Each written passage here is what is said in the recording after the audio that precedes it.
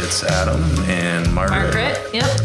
And we are talking about Wyvale today, right? And water. Wyvale, there's been, for those of you that may remember Site 41 from ages ago, that was in Tiny Township up in that area. And there's kind of a new battle that's been not really that new. It's been going on for a couple of years now. That's kind of dealing with the same water. And so now we're up in Wyvale today talking to Beth Brass-Elson and Bonnie Pigeon. Yeah, and Erin Archer also joins us a little bit later. I'm not sure if she makes it for the interview portion that we did, but we went for a little bit of a walkabout. They showed us these incredible springs that flow in the forests around there. You'll hear them explain a little bit about how water, if you try and dig a well in some of these areas, water will pretty much explode out of the ground dangerously. Right. Which is crazy. Yeah, and we're kind of focusing on this because some of you may not recognize how reliant people and businesses in Simcoe County are on groundwater, which is a non-renewable resource.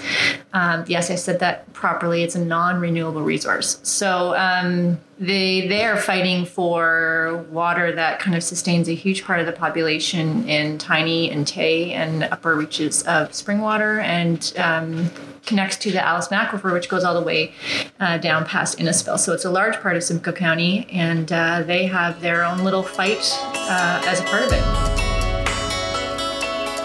My name is Bonnie Posey. I lived at this present location since 1991. I grew up in the township here. I'm a resident of Tiny Township.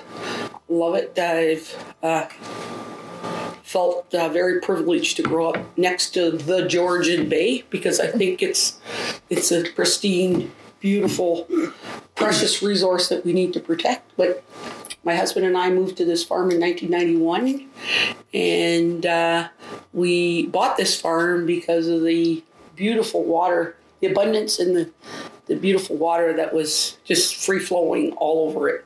It wasn't much of a farm. It was kind of a lake. My father-in-law said, "You didn't buy a farm, you bought an island, a house on an island. There's water everywhere." I said, "Yeah, but it's beautiful. Look at it." But anyways, so, do you want me to continue? No, we'll get Beth in here and then...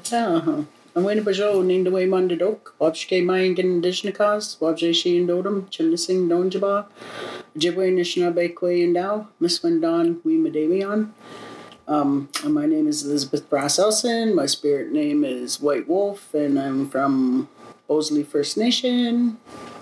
And I'm a Ojibwe, and I'm a Madei initiate. I live Cedar Point, right on the bay, and really enjoy this area for the crystal clear waters. Okay. So I'm just going to try and sum it up as best I can, because we're going to have lots of resources for people to get into kind of the nuts and bolts. And today I think what we're talking to Beth and Bonnie about, and Adam's here too. Hello, Adam. Hi. I'm just going to be quiet for most of it. Yeah, supposedly I'm on cue today. We're going to put resources up so that people can get more in depth with the zoning applications and all that sort of thing. But I think I just want to hit the top notes, which is there is an aggregate application. It was an existing aggregate operation, which is now looking at expanding and going deeper. Am I correct? Well, their application says they can go above the water table, 3 meters above the water table. And I believe that the next 15 acres that they've applied for is 3 meters above the water table. Okay. The concern is, and that is the Dufferin aggregate pit, but there's also the Sargent aggregate pit. And Sargent, while we were having discussion with Dufferin, in conflict with Dufferin, Sargent received all their permits, rezoned agricultural land to aggregate via the township. And now they have a permit. They have a permit to remove 1 million tons per 50 acres of land. They have 200 acres of land, so that's 2 million tons. And they have a permit to go below the water table.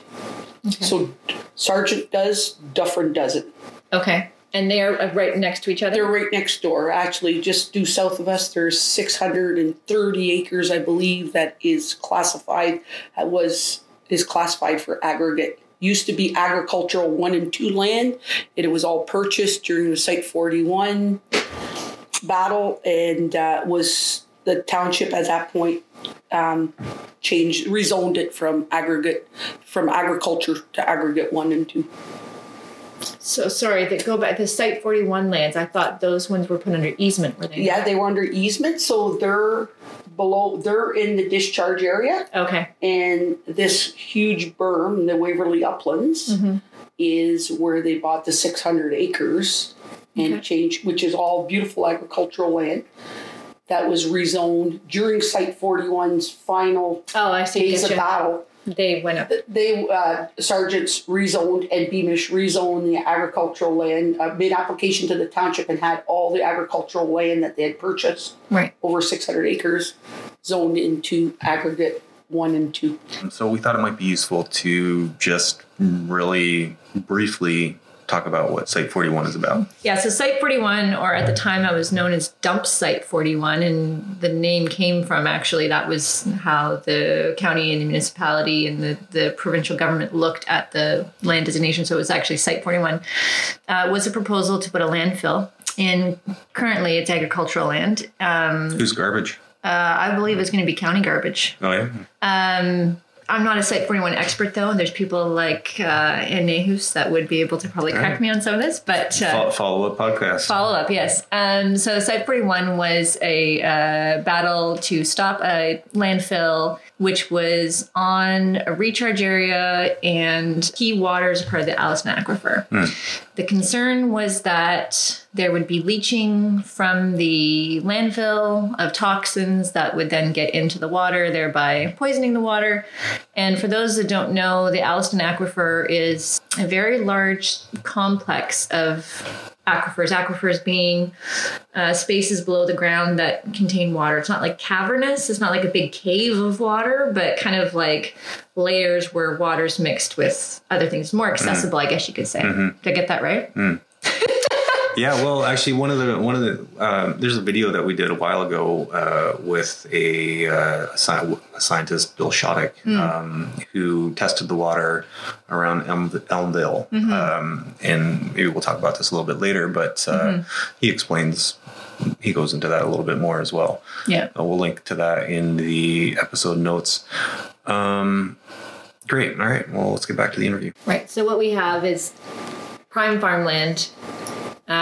Being the essence of it is prime farmland being changed into an aggregate operation that's 2 million tons. Is that per year or total? Per year. 2 million tons per year. So Dufferin, who is operating at the moment, can they can operate for 210 days a year, produce 600,000 tons a year, and they can pump 1.4 million liters of fresh water out of the flow and 5.6 million liters of water out of their wash pond to wash gravel per day, not per year, per day. Okay. So there's over 6 million liters of water that could essentially be pumped per day from their water taking permit. 6 million liters of water. Okay, and so some people would think that this is just about aggregate, but I have come to know this issue. It's actually much more about water. People might think that this is, you guys are against pits, but I think really what's happening is the location of this pit's very unique, and it's surrounded by some really interesting water story, if you will. So would either of you like to speak about the significance of where this aggregate is and how that impacts the greater water story of this area? Whoever. Don't speak all at once. Beth is pointing. I'll do the science and then Beth can do the greater. I'm only good at the spiritual. The Waverly Uplands is this huge berm of aggregate that the scientist Bill Shoddick and others have realized that it's a wonderful filter. Its geology is the filter for our great aquifer. And I live in the discharge area, and that's considered the recharge area. Right. So just to stop, because I know not everybody's going to be a water expert, you've got recharge areas where precipitation would come in, it filters down into the ground, into an aquifer, which is below the ground surface. It's a spot where in the ground where water is stored mixed with gravel, sand, that sort of thing. And the discharge areas where eventually that water kind of comes out. That's where you discharge it. Just to keep everybody up to date, because sometimes we forget how much all of this stuff, like what's an aquifer, what's a discharge area. So anyways, just to get people up to speed on that. So within the perimeter of the Waverley Uplands, you can walk around it and find these very natural artesian flows that are flowing crystal clear water. Pumping up from the ground. And they have great hydrogeological pressure. I don't know that it's been tested. Okay, so after we recorded this interview at Bonnie's house, we got in her truck and she took us down the road a little bit. Wildlife here, because one day the wood duck has water, and then 2 weeks later the wood duck no longer has water. Like it's like these are all species that need protection from. It's just become so volatile. And pulled off to the side of the road, and we ventured into a forest there where she showed us this flow that she's been talking about, or one of the flows anyways that she's been talking about, where water just sort of seeps up, gushes out of this little... Yeah, it's not like I don't want people to think like it's a river. It's kind of like you see this still water, but in certain corners, you just see it bubbling up almost like as if you had a hose underneath the water surface, like that kind of imagining. If you think about that, you put a hose under the water, you see like the bubble up. Like that's what we're talking about when we say flow in this regards. Yeah. Right. And there's, a lot of people, when they say flow with respect to the Waverley, the water in the area, they're talking about the drill. The flow. Yeah, the flow. The flow, whatever. With quotes around that. We're both doing that with our hands. Anyways, just north of Elmvale, where you can go and fill up your water a lot. It's pretty famous. A lot of people know that.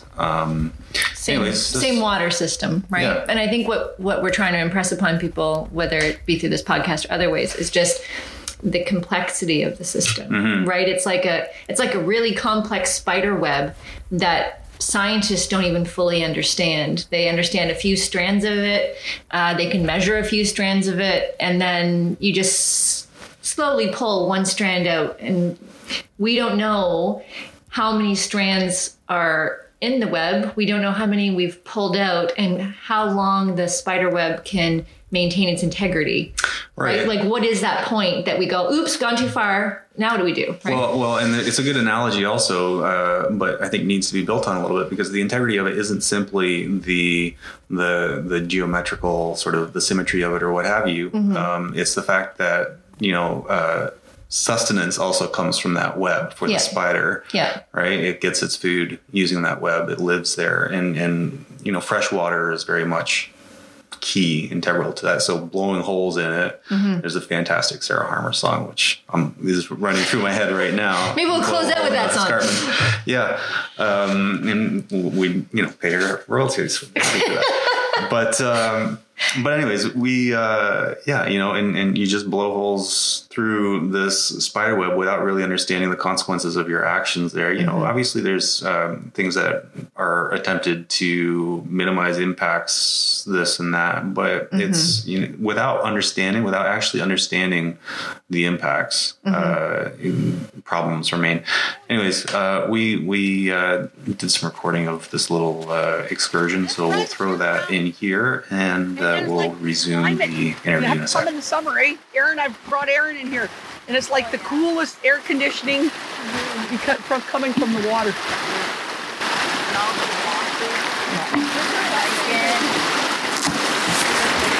Is that right? So many streams, and where they built the houses used to be wetlands and marshes. I've used for the Girl Guides for years. So you'll see some things like the barrel and that whole thing. The Girl Guides used to come up here and picnic and have a nice outdoor experience. Endangered species one. I've never even noticed this cool, it's like little curvy grass, eh? Did you see this, Margaret? Sorry? Can I see? Yeah. take a close look at the sand? Mm-hmm. You see? I've got really good eyes, so I can like see it from way back here. But It takes a minute. It's got a magicalness to it. Might be hard to get on them.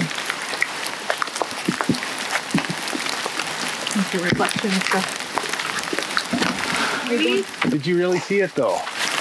Look, I really saw it. look. I did just look.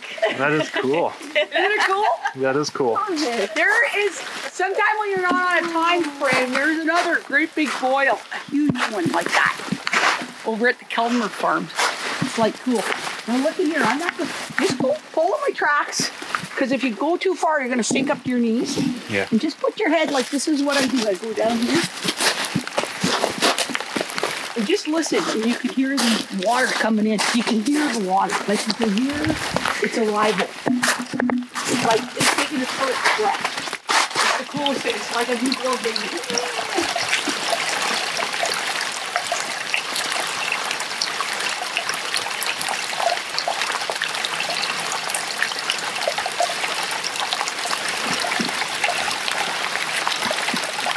Did you catch it? You hear what I'm hearing? Yeah, I do. I know we're getting rained upon by The rain's not helping us, but you know that, right? so all that water you saw dumping. I love it when Yeah, I come out it's into coming the from up rain here. and It's coming from this embankment, but this is what the Wilf, when we walked around, he gave me a real good geology lesson. So this is the immediate discharge. So recharge up there, and these are called moraines. They're called. This is called a. It's a special moraine where the ice age came and pushed a bunch of dirt and then melted. So it's just pushing dirt rather than. He's got a name for it. There's 4 different moraines. Sorry, This is Bill? no. Wilf Rouland. Okay. Look up his bio. It's interesting because I'm involved with a group from Oak Ridges Marine that's looking at studying all the moraines in Central County. And there's only 2 that are formally recognized, the Oro Moraine and the Horseshoe Moraine. And I know that there's more, I just didn't know. So it's good to know that there's some here. But see all the water that comes out? Now, if you had better boots on, rubber boots, I'd take you to look at all these other little spots like this. Because it gets quite sinky over there. Yeah. But there's more of them. And there's more going towards my place. Like, because I'm north of here. Yeah. Like the next. Thanks, guys.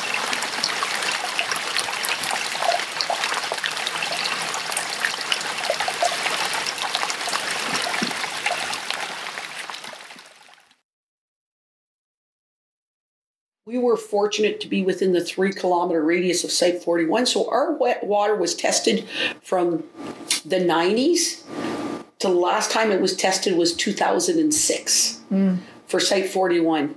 And they realized that it was like one of the and other alternative flows in the area are of the quality of being the cleanest and purest water in the world. They're one of those sources. So they've been studying why, and they really feel it's the geology that's filtering this water. And it's fairly young water. And they date that water, and the scientists can tell you that, and they feel that it's young water. So the rain that falls from the sky is full of imperfections, but we're been blessed with nature giving us, the Ice Age giving us this wonderful filter cloth that's providing thousands of people with pristine drinking water. So the concern is that you've got on the top of this hill, all these layers of sand and gravel and bedrock and everything else. And as you cut and dig into that for aggregate, that basically you're ruining this filter cloth, as you said. And now the water that is so pure, one of the purest in the world, is now losing the filter cloth that makes it so pure. It's affecting everybody. So our water was tested in 2006. 2009, suddenly, we have 2 flows on the property that flow continuously. They're not constrained. They flow, we access them. And that this process, this farm is 100 years old, has been here for 100 years. The two wells are roughly 1,000 meters apart. So suddenly we started getting very muddy, silty water appear out of the flows. And it was really tragic. Oh my God, there's our beautiful water. What's happening? And for the longest time, my husband initially thought it was maybe a malfunction of the well, but the other well was also doing it. So then we visited all the little local natural springs, and they all had silt pouring out of them. Got quite concerning. The neighbor south of us was flooded out. So there was huge changes occurring in nature. So we started snooping around, and at that point, Beamish was operating the gravel pit, and they had started to wash gravel at a great rate. And part of their aggregate permit was not to have a wash pond. So for a couple of years, they operated without a wash pond. So we really feel that it was seeping. So we tried to let them know, and there was very poor cooperation with them with regards to, they were very dismissive and told us that it was our problem, not their problem, and didn't answer phone calls, and they were just really remiss. Went to the township. They told us to take it up with the aggregate company. A lot of just brushing us. Meanwhile, Mother Nature was speaking. This mud was coming out. We put a filtration system on. We were losing, like, anything with a pump in it would get full of silt. And so washing machines, it'd be like a washing machine. How many washing machines have you gone through? Now it's number 9. And how many years? Since 2009. So 10 years, a washing machine a year roughly. Roughly, yeah. And then my husband, the outdoor pump is for the water system. And just we created holding tanks. We tried to be really clever with it, but it became more and more. Jake and I both love the environment. We've made a really good living in Algonquin Park on the water, with the water. And we felt the last time we were dismissed by the township, we were angry, and we hired a lawyer, and we hired Diane Sachs, the best environmental lawyer we could afford, and the best one in the...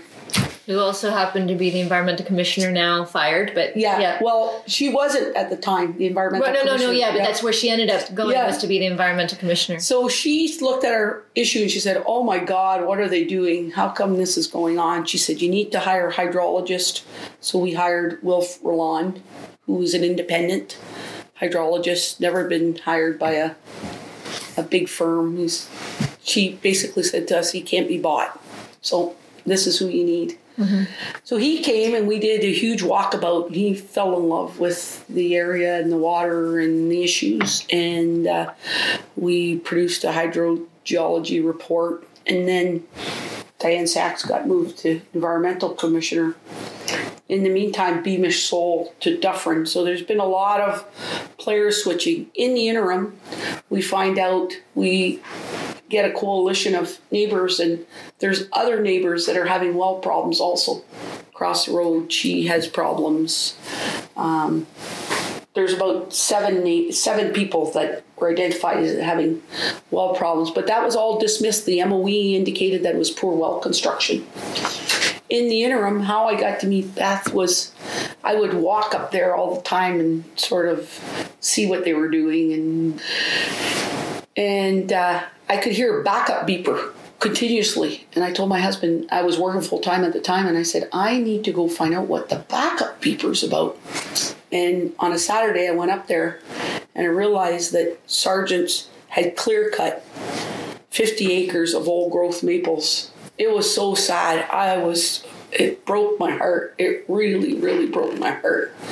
It was so destructive. So come Monday, we started, and I happened to share with a friend of mine. I said, you got to come up here. We got to heal these trees. We got to heal the land. It's like, it was just speaking to me. And that's when I met Beth for the first time. And we were graced with a healing ceremony and a drumming, and Beth could speak more to that. It was wonderful. It was wonderful, wonderful, wonderful, wonderful. It didn't put the trees back, but it at least made us on a human note acknowledge what was done.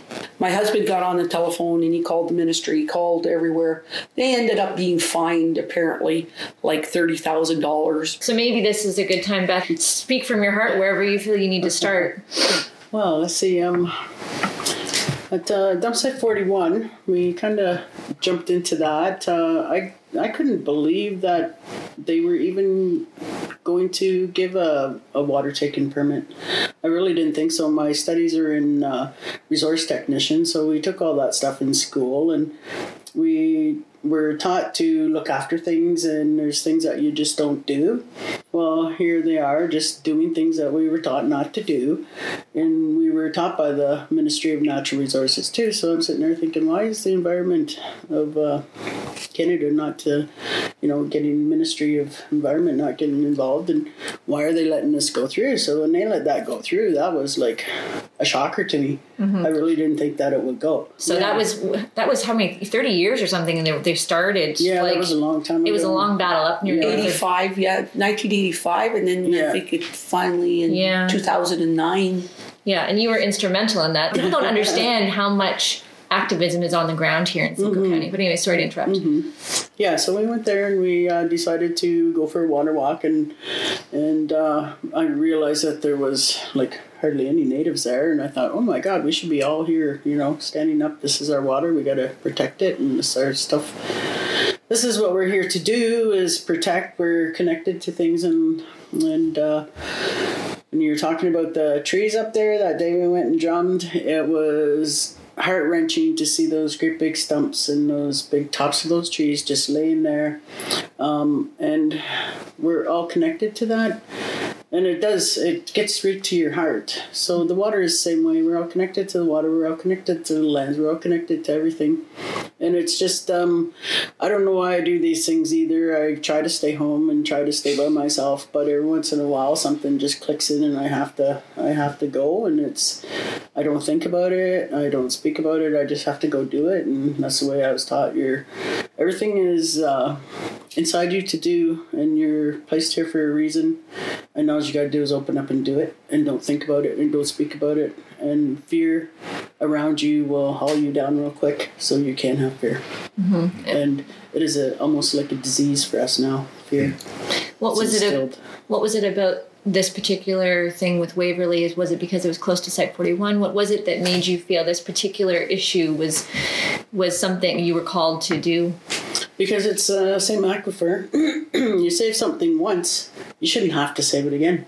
Mm-hmm. It's just wrong. Mm-hmm. Wrong. I don't think people appreciate in Simcoe County how many people rely on their daily water for groundwater. Yeah. I mean, people at our municipal water just turn on their taps and they think, oh, it must be coming from the lake, I guess. I mean, even half of Barrie is on groundwater, the northern part.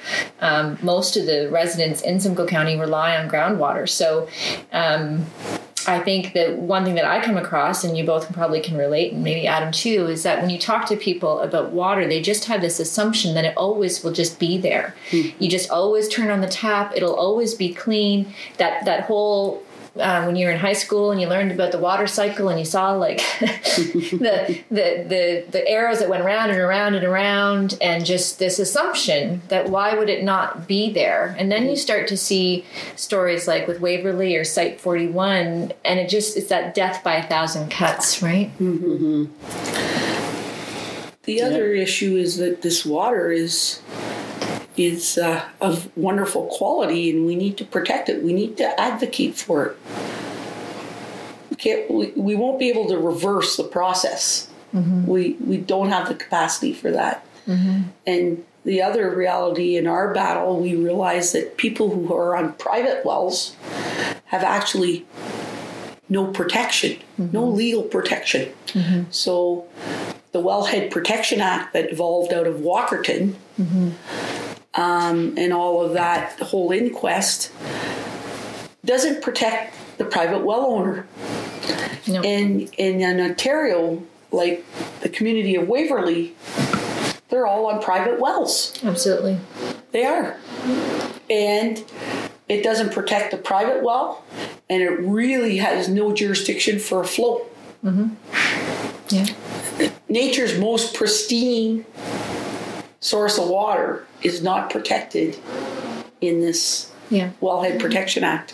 This is what we've been saying for a while about the source water protection committees, because, they put in a good effort, $250 million, I believe, to understand where municipal water comes from and put in those, like you're saying, well protection zones. But when it comes to private well owners, I am one, you're one, there's nothing there to protect you. So it's roughly 1/3 of Simcoe County, the residents here rely on private well water. Mm-hmm. And without any sort of protection at all, of understanding of when something gets contaminated. I mean, as a private well owner, I'm supposed to take in a sample of water to the health unit. They test for E. coli mostly, and then you assume that that's it. But there could be lots of other things in your water that it's never tested for, right? It's a huge gap in water protection. Our water was retested in 2017 by the same scientist who tested it in 2006.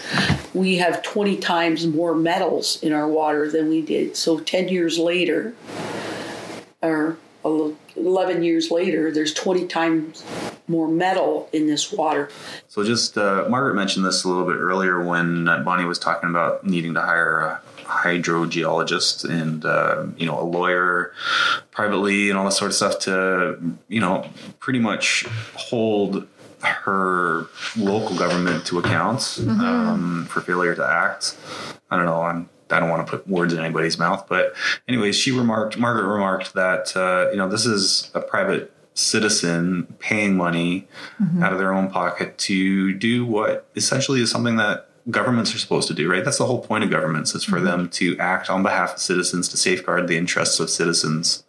But here it comes again, right? Like the lack of oversight for individual wells, for private wells, the need to get you were just talking about your own well there and what you have to do. Yeah, like you're supposed to get it tested. Well, there's no one really watching you, and you get a very limited report basically saying, yes, you have sewage in your E. coli in your water source, you don't, and a lot of other things that could be in there that you would have to then pay several $100s to get a full spectrum test done. And you have to find the private testing facility and everything else. So, these kind of things, this is where the concept of environmental justice comes in, because for someone like Bonnie, luckily she has the resources to hire the experts. And even with the amount of resources that she has and the connections, she's still struggling. What happens to people that don't have the agency, don't have the resources to get their well tested, to hire a hydrogeologist, to hire a lawyer? What happens in those situations, right? Well, and this is making me think of the whole the conditions that led to Walkerton, right? Which we see repeating with a similar government, with a similar bent right now to Mike Harris and his so-called common sense revolution government, which focused heavily on reducing red tape. When they had a red tape commission or something ridiculous like that. They did. And after Walkerton, after people died and after many people got sick, and many of whom still... And are still sick. Right. Right. Let's not forget that. Yeah. They, after the commission, the inquiry into that, they linked it directly to the efforts to cut red tape, whatever, but what that is it's red tape is a euphemism basically for cutting services for the most part. Sure, there's waste perhaps here and there and that sort of thing. And sure, that should be cut. If they're ideally, we don't want waste. We want taxpayers' dollars to be spent as efficiently as possible. But that cutting red tape cut essential services, which led to deaths. We see that happening again. And this whole, linking this whole red tape cuttings and finding efficiencies, respecting the taxpayer dollars. Well, okay, you can respect their dollars perhaps, but you're not respecting their health and safety and well-being at the same time. Yeah, and there was an interesting book I was reading talking about thinking in systems and how systems similar to government are intended to be complicated. They're intended to have overlap because at the end of a system is a person, right? A person who is very responsive to issues with right. So all of a sudden, if we go back to that spider web analogy, the reason why there's like duplicative, if you will, statutes or policies or, different rules, and it's the municipal level and whatever else, which are termed as waste with the red tape, is if one of those things goes wrong, at least you have something behind to protect it. Because at the end, if someone gets injured, someone dies, someone gets poisoned, someone's house gets damaged, whatever, that is a big actual real-time consequence versus having your shares drop in the stock market, right? We see this very much, this whole, the conversation around the Boeing MAX, I forget what number aircraft it is, but the one that's been has been taken out of service really effectively. And that was a direct result also of massive red tape reductions, which pretty much led to Boeing be responsible for safety oversight, right? They were there was nobody actually objectively sort of keeping an eye on what they were doing.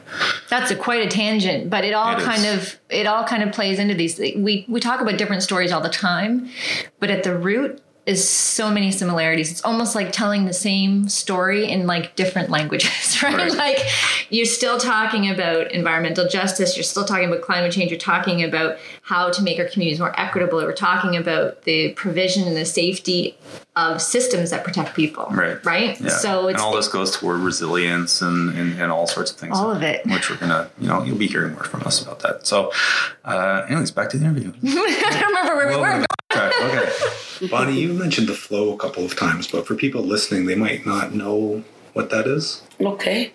So a flow is, in the old days, they would just drive a pipe down and the water's pressure would come up and flow through the pipe. And it would go into a cistern or a well area. And then from there was an overflow that would go to a natural stream or a natural ditch and move on. In this particular farm, they used to, because the water maintains at about 38 degrees, so it never freezes, it flows all the time. It was a dairy farm, and they would have milk and cheese in the cistern because it provided refrigeration. So it flows all the time. Like in Elmville, there's a wonderful flow that everyone stops on Highway 27. And it just flows. Like it's got a great hydro pressure. And what occurred to us is when this was all going on, my husband said, let's put another well in. So we had several well drillers come here, and they're really not interested. One of them said, no, this is too dangerous. There's too much pressure. Yeah. We're too much in the discharge area. And he had put a well in 1968 nearby, and they couldn't cap the pressure of the water. Like it was like they had struck oil. That happened in my neighborhood too, where they built a house and they got a well driller and they didn't know what was happening, put a well in, and so much water came out, they hit right on a vein, I guess, or something, and just went. They had to put in 4 more wells around the property just to reduce the pressure so they could cap it. So it's crazy how much water is underneath this land in Simcoe County. 2 doors over, they have a huge flow. And the gentleman who, when I moved here, was an older gentleman. He had a water taking permit there because he was a chemist. He worked for Benjamin Moore Paints in Toronto, and this was his summer home. He got a water taking permit because in 1960 he felt that we would be selling bottled water. Anyways, it got revoked when he sold the farm. But that well has the scientists have been around, has tremendous pressure in it. They had to dig a pond for the water to go into the pond before it.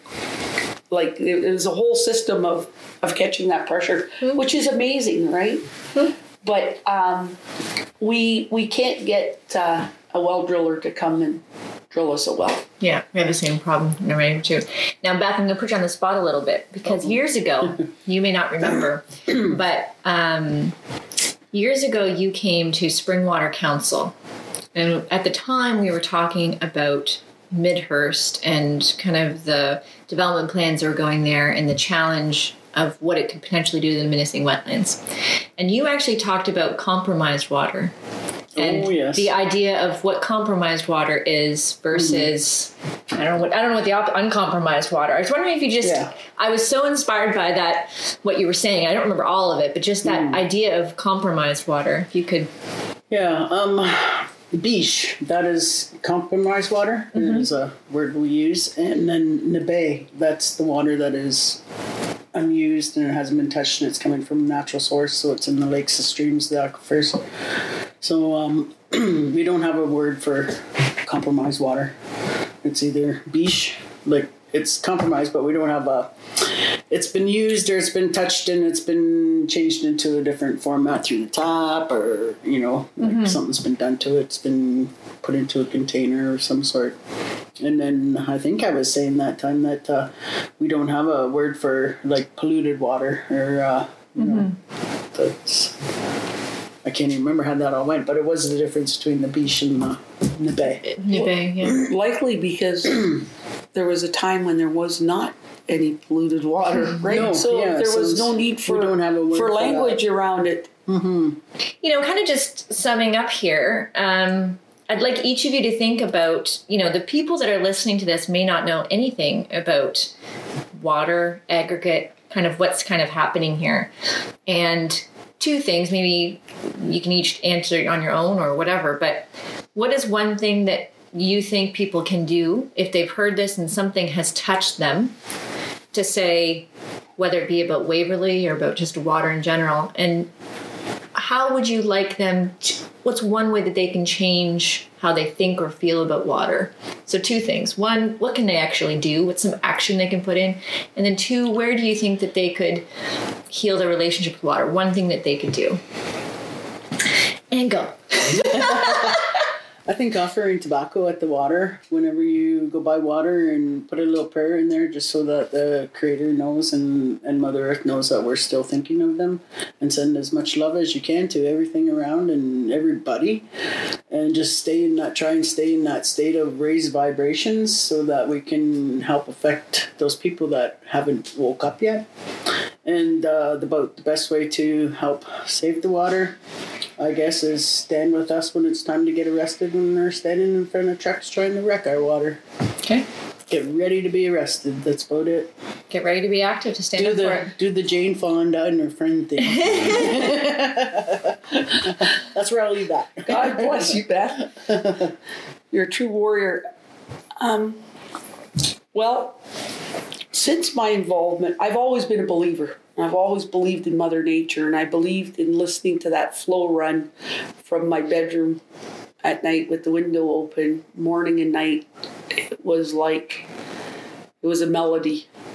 And I'm a believer that if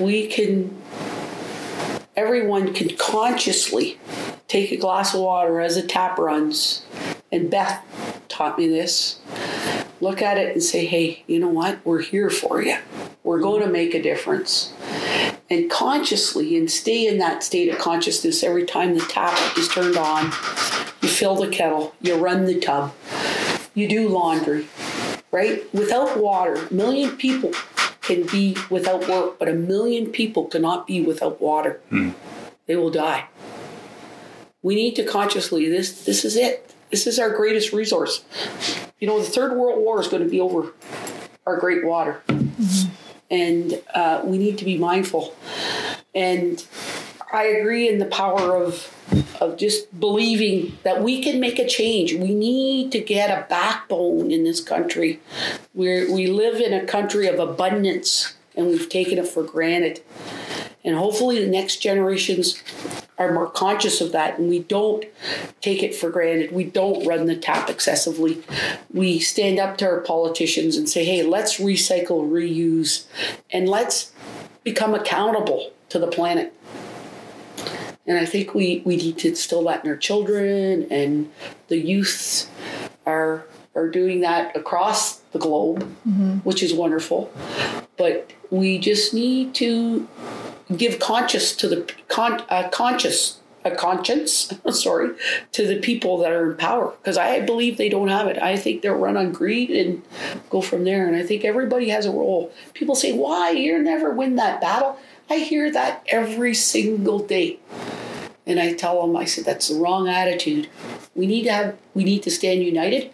It's going to take a whole village to do this. It's going to take scientists. It's going to take our First Nation. It's going to take children. It's going to take our youth. It's going to take everybody to protect this greatest resource we have. And we need to stand shoulder to shoulder in all of this and tell them that we're not going to take it. We need to get a backbone. We really need to get a backbone. May it be letter writing, attending your council meetings. Everything gets done. We hire, we don't hire them, but we vote in this democratic society, people that represent us in every municipality. But they don't necessarily make decisions that involve the best interest of the municipality. Generally, it involves the best interest of the dollar sign. And I think once we feel that we've had enough, we've got enough, and we're doing enough, then we'll truly, that gratitude will be there. But there's lots to be done. Yeah, we need you. There's the Facebook page, Friends of the Waverly Uplands. There's FOTSA, the Friends of the Tiny Township. Federation of the Tiny Township Shoreline Association. Yes. Yeah. And they are going to take the next aggregate expansion to the OMB. That's costing thousands of dollars. So they've opened hundreds of thousands of dollars. They've opened a GoFundMe account. So on the FOTSA website, there is a GoFundMe account.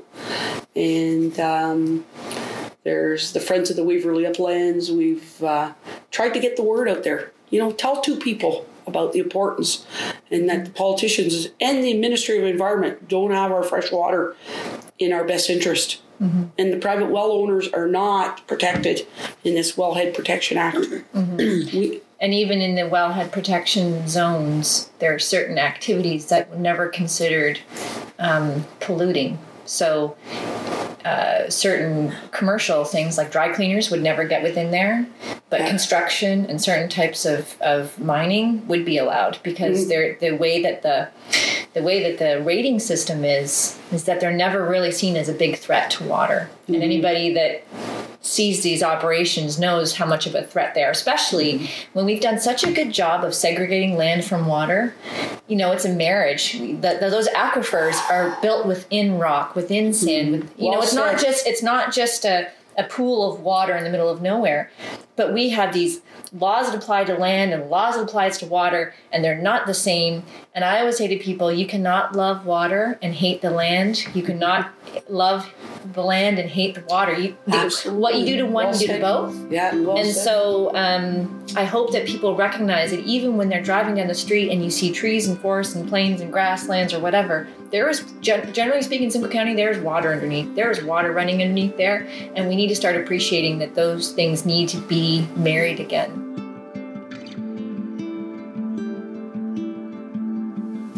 So since we recorded this, there have been some updates. Tiny Township has called on the Ministry of Natural Resources and CRH to just hold off on expanding the Teton Pit. The primary reason for this, as far as I understand, is that there is a study being conducted into why the groundwater in that area, as we've been talking about, is among the purest that's ever been tested. So they would like to know why that is, what the filtration process is, and basically, I guess, just have answers before proceeding with something that could potentially dramatically alter that.